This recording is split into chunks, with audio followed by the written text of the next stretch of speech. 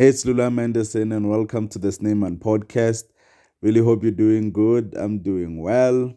Okay, today we are going to do another YouTube reaction. This one is about the last 6 months of apartheid. So, all the drama, all the things that were happening. So, the first clip it's about a white supremacist. Most people know him like some white supremacist white people in South Africa totally worship him. So, his name is Eugene Terre'Blanche. So he was like super racist.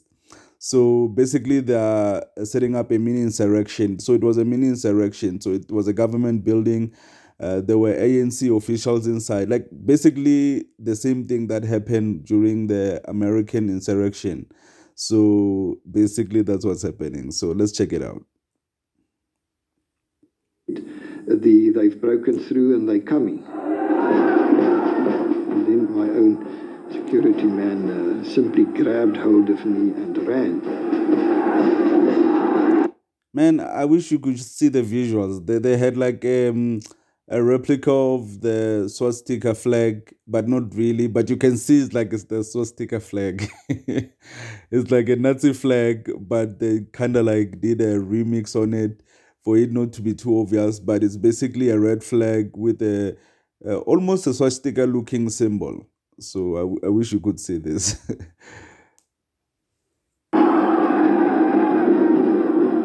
Pandemonium just broke out in the entire building. Many people. So the guy that's speaking is our president, Cyril Ramaphosa. On the ANC side, from the government side, all huddled into the government offices. We thought the right-wingers would never dare just march into... Okay, so for context, for more context, right, this was filmed like 1998. So most of these guys that are talking here, they were pretty young. They had white hair, most of them. Some of them were still alive. For example, Terre'Blanche, she passed away, but he was still alive at this time of the recording of this mini documentary. And start accosting people or assaulting them. And in fact, we even feared that we would be shot at. The AWB overwhelmed the police, who retreated before them. An important turning point in this process was when my security guards kneeled down with their automatic weapons pointed at the corridor, and as the AWB people came around the corridor, shouted to them, "Stop." Okay, I nearly thought he would say when the AWB guys approached, they actually shot them. And I just unwound and thought, oh, wait, there's no way they could have shot white people. Fellow white people, that it would have been impossible. Because from the clip, I can see a couple of cops just standing around. They ain't doing anything. Compelled to promise Terre'Blanche there would be no arrests, he agreed to take his men out. Imagine they had to promise him that they wouldn't arrest his people for him to actually come out of the building. Talk about white privilege. But anyways, this was during apartheid. Because remember, when everything that was happening, right? They hadn't really voted apartheid out. Like, okay, it was the end of apartheid. Apartheid, it was the end of it because it ended in 1990. So this insurrection actually happened in 1994. Like a couple of months before the elections. So, but anyways, let's just continue. Will deal with an adversary they had grown to trust. Now the election could proceed. Terre'Blanche threw all his weight into stopping the election. He summoned a rally at the Pretoria Monument to the Afrikaner pioneers. He said if Mandela wanted war, he would get war. Man... Mandela was like the most peaceful person ever, and they're talking about war. I'm just interested, who are like these people like nowadays? Because they're still alive. Because it's just like a military march. Most of these guys are young guys. I mean, like they're 19, 20. They're still alive, most of these guys. And they're probably having companies, and we walk across these guys, and they were actually white nationalists, like super white supremacists. These guys are amongst us, and we don't know who they are, who their children are, because chances are they're teaching the same principles that they were taught when they were young. the same thing they were taught about apartheid and the inferiority of black people,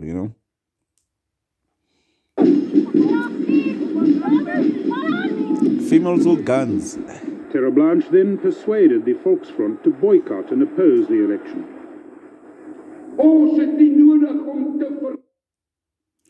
We do not make any excuse for being white.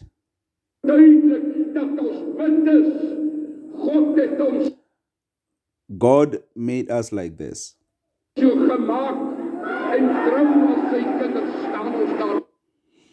We are His children and we are sure of that.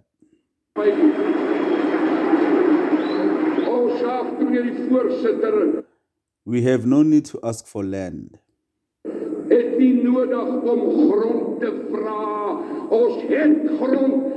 We have land, we have civilized South Africa. Okay, it's the whole myth that,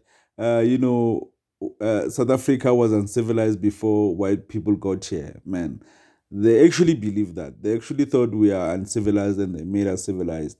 I mean, I debunk that by a simple notion of saying, okay, Africans were living here. They were living good. There was no sickness. There was small wars, nothing very serious, and we're living good. What was the point of us building big monuments to hide in, or castles, or wear heavy clothes that could cover up our whole bodies? While it was pretty hot in Africa, you didn't really need that many clothes. I mean, Southern Africa, it kind of made sense for us to never really emphasize on covering our whole bodies. And we were living good. What was the point of actually civilization, like in inverted commas? Because civilization to them is building castles and having guns and covering up your whole body. Because we can say for a fact that white people were not more superior than black people. That's a known fact. In fact, we knew farming more than them because most of them died when they came to South Africa because they didn't know how to farm. So they had to learn from the natives at the end of the day. So they can't really say they civilized South Africa, and this is their land. The member confirmed that he'd seen the bill for training of IFP members in Northern Transvaal by the White Right. Here in the Rand and in Transvaal, there was certain camps where some of the Zulus were trained by AWB instructors. Okay, I would believe that because remember, towards the end of apartheid, the white supremacist government, they needed a civil war just in case the ANC negated on their promises that, the white minority will have their land and all their wealth. So they knew that they needed a couple of cool black people who will start a civil war just in case, the ANC didn't follow up with their promises of, letting white people have all their wealth and land. Another tribal state was part of the alliance with the White Right. Baphuthatswana, known as Bop, was largely rural and poor, yet the main threat to the transition was to come from here. Bop was scattered over 7 areas. Its showpiece was the capital, Mabato. Okay, so Baphuthatswana is the same thing that happens to Lesotho. So because Lesotho had their own government, their own military, their own president, they considered themselves as a sovereign nation. So they never really thought of themselves as part of South Africa. So it's the same thing as the Tswana. They created the nation of Baphuthatswana. So it's basically they were a sovereign nation apart from the rest of South Africa. I don't know what happened to them because there is no nation that's called Baphuthatswana at the moment, which means they probably disbanded after, the elections. I'm not really sure what happened to them. The country had been recognized by South Africa as an independent state, though the rest of the world and the ANC refused recognition. Its president was Lucas Mangope. About a third of its for proper pronunciation is Mangope. Budget was provided by South Africa. Under the constitution that had just been agreed, Baphuthatswana would cease to exist and become part of South Africa. Okay, actually, that was a great plan because imagine having two countries that are inside South Africa. It would have been just hilarious. In fact, even Lesotho should be like part of South Africa. That whole thing of a country inside a country doesn't even make sense. 5,000 men was led partly by officers from the South African forces. Mangope would give no pledge to abandon his country's sovereign status, nor would he allow electoral activity in BOP. Okay, I think I should have done more research on Mangope because I don't know what happened to the guy, but chances are he was assassinated because you know how the ANC goes down. To participate freely in democratic activities, meetings, and in the election. Mangope denied that right. He formed a pact with General Viljoen, Chief Buthelezi, and the leader of another tribal state. Yeah, Buthelezi is part of the Inkatha Freedom Party. That was the black people that they were talking about, the Zulu people who were actually training in white-owned farms and actually training with the white supremacists of Terre'Blanche. So you can know that obviously they were preparing these guys. In fact, even the Baphuthatswana, they were preparing them to actually form a coup to actually overthrow the government. So if the ANC didn't actually do what they promised to do, it would have been a bloodbath because you'd have people from Baphuthatswana, Mangope and his Tswana people with this 5,000 people. Probably they would be given more money and more guns to actually make sure that there's no stability in South Africa. So I did some mini research. So Jose Lucas Manyane Mangope was the leader of the Bantustan of Baphuthatswana, the territory he ruled over the distributed between the Orange Free State, what is now Free State, Northwest. So I just want to check how he actually passed away. Okay, Wikipedia won't write anything controversial, so I wouldn't really be surprised that if he actually got assassinated, because no, actually he didn't get assassinated. He passed on 2018. He was 94. Man, okay, at least nothing happened to the guy, thank God. Of BOP with right-wing Afrikaners posed a serious threat to the whole transition to democracy. Intact. But Mangope stood firm. When some of his black soldiers urged him to abandon his independence, he said he had powerful friends. So yeah, that's why I'm really thinking about it. What made him change his mind and take Baphuthatswana to be part of South Africa? What actually happened? Because now he was getting some powerful friends from the wrong people. Because if he formed a real alliance with white people, I guess that was the whole transition. They knew that if the ANC doesn't do what they want, at least Mangope and also Buthelezi from the Inkatha Freedom Party would actually form a coup and try to take over the government. Them on that day, look, gentlemen, if you feel you cannot toe the line with me, give me that which is mine and leave the defense force. I'll go and get some other people to come and be in this defense force. But by other people, obviously, it's talking about white people. The other people the BOP president counted on were Viljoen's militia of army reservists, mostly Afrikaner farmers who were members of the broad Volksfront alliance. As disturbances in BOP continued, Mangope saw himself as the victim of a conspiracy. For the good of South Africa, I want to expose the African National Congress, the Communist Party, and the South African government for what they are. For much too long, ever since the beginning of the negotiations, we have had secret deals between the Nationalist Party government and the Communist Party, the African National Congress. Yeah, I wouldn't be surprised if it would have been way easier for, Inkatha Freedom Party and also Mangope's Baphuthatswana province to actually be persuaded by the apartheid government, because they'll just offer them money. They'll tell you, okay, they'll tell them that, okay, the ANC has all the seats, they have all the wealth. What about you? What are you going to get from the whole deal? Because they're going to dissolve your mini country. It would have been so easy convincing these guys to actually, try to overthrow the government and form another civil war. Capital went out of control. Mangope called on Viljoen to come urgently to his rescue. He then requested from me assistance for that weekend. I then said to Mr. Mangope that... Viljoen is a guy who was the military head of Volksfront. So he had an alliance with Mangope to actually come together just in case he will need men.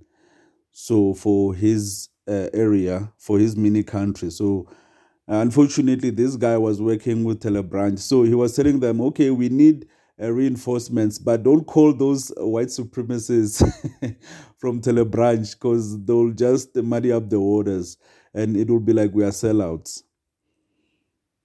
In farmers for this purpose. Mr. Mangope then said to me, please, as far as the farmers are concerned, I will be very happy to have them, because I believe that we have a close relationship. But please do not bring the AWB. I emphasized to them, please, come in. Do not bring in the AWB. Terre'Blanche's men were regarded as rabid racists. The Bop regime added a warning. And they all said to me that if you bring in the AWB, there might be a mutiny amongst their own people. But Terre'Blanche now announced that he would help Mangope, so the whole white right was going in. Their own, or a Volksstaat of their own. The day after Terre'Blanche announced his readiness to help, part of Mangope's police force mutinied and joined the demonstrators. Yeah, and rightfully so, man. Like, why would you work with the same white people that killed you, a year before? I mean, it doesn't even make sense. But we knew what the plan was, right? We know what was happening. Law enforcement ceased.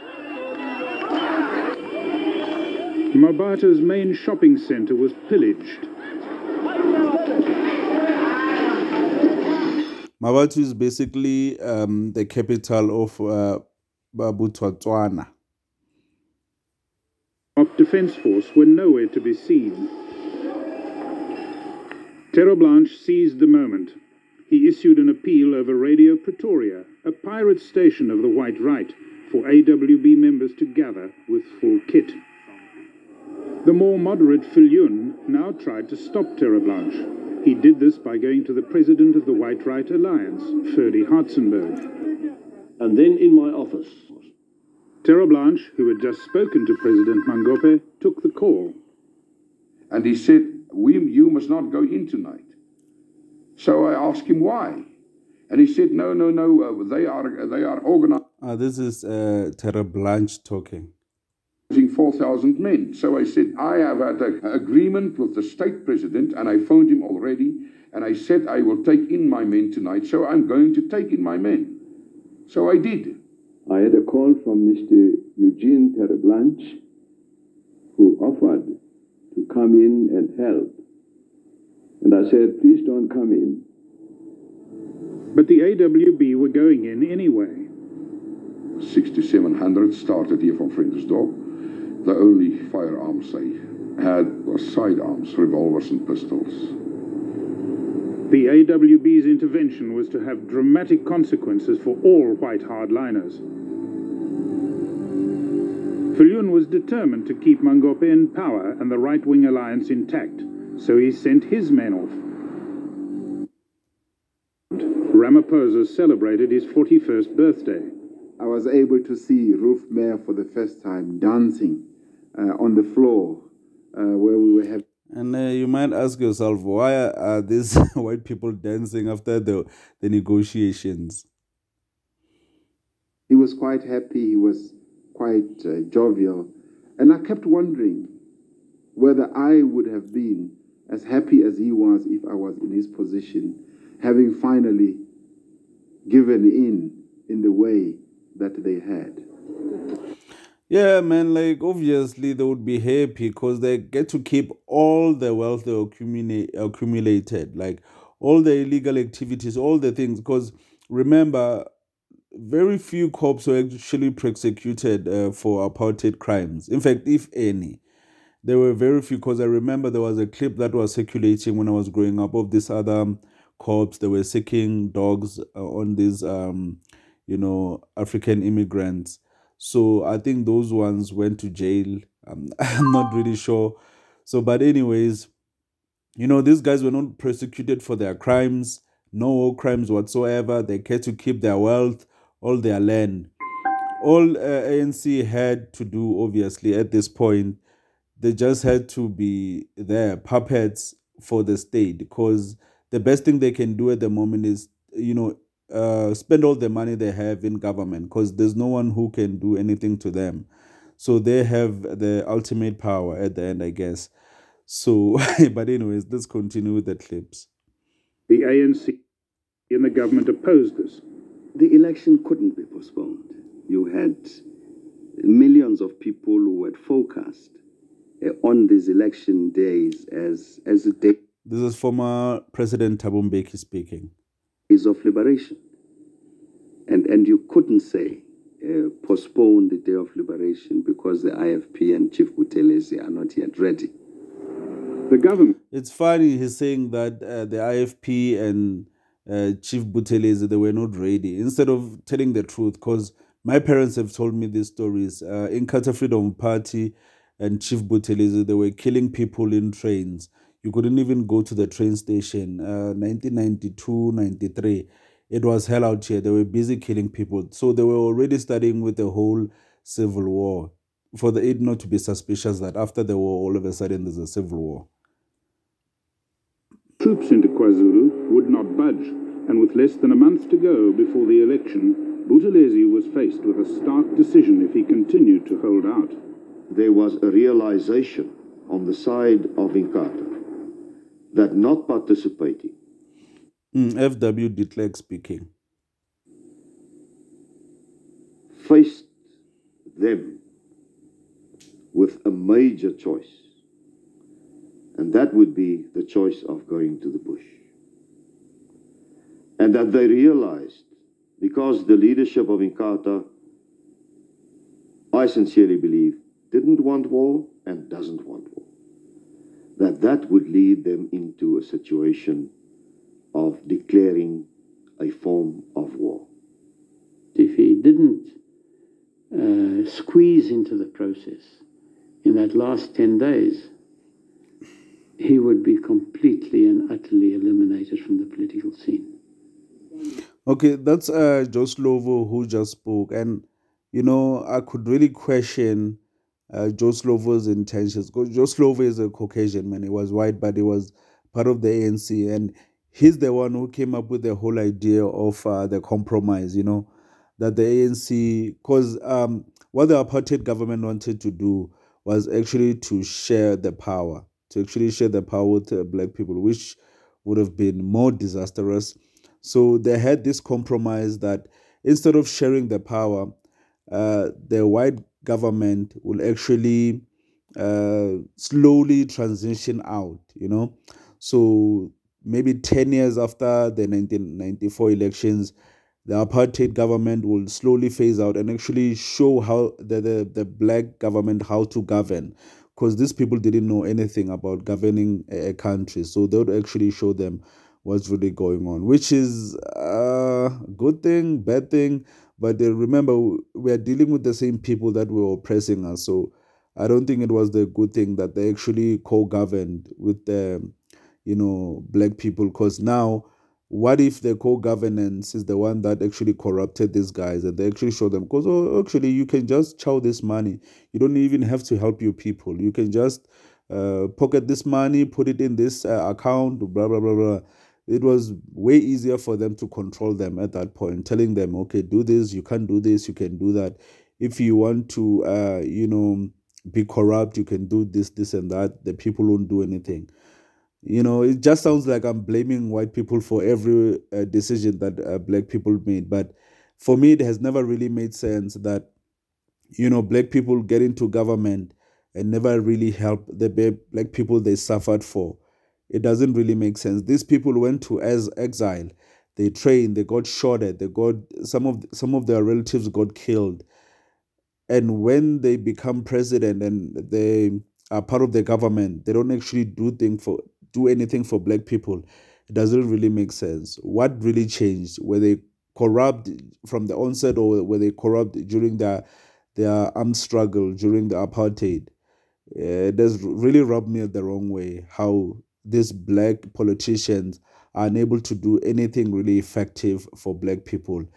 Can we really blame white people for that? Because I don't really want to make any speculations, because there's not really solid conclusion that black people are really corrupt because they're being led to being corrupt, or they're being controlled to be corrupt and not actually do anything for black people.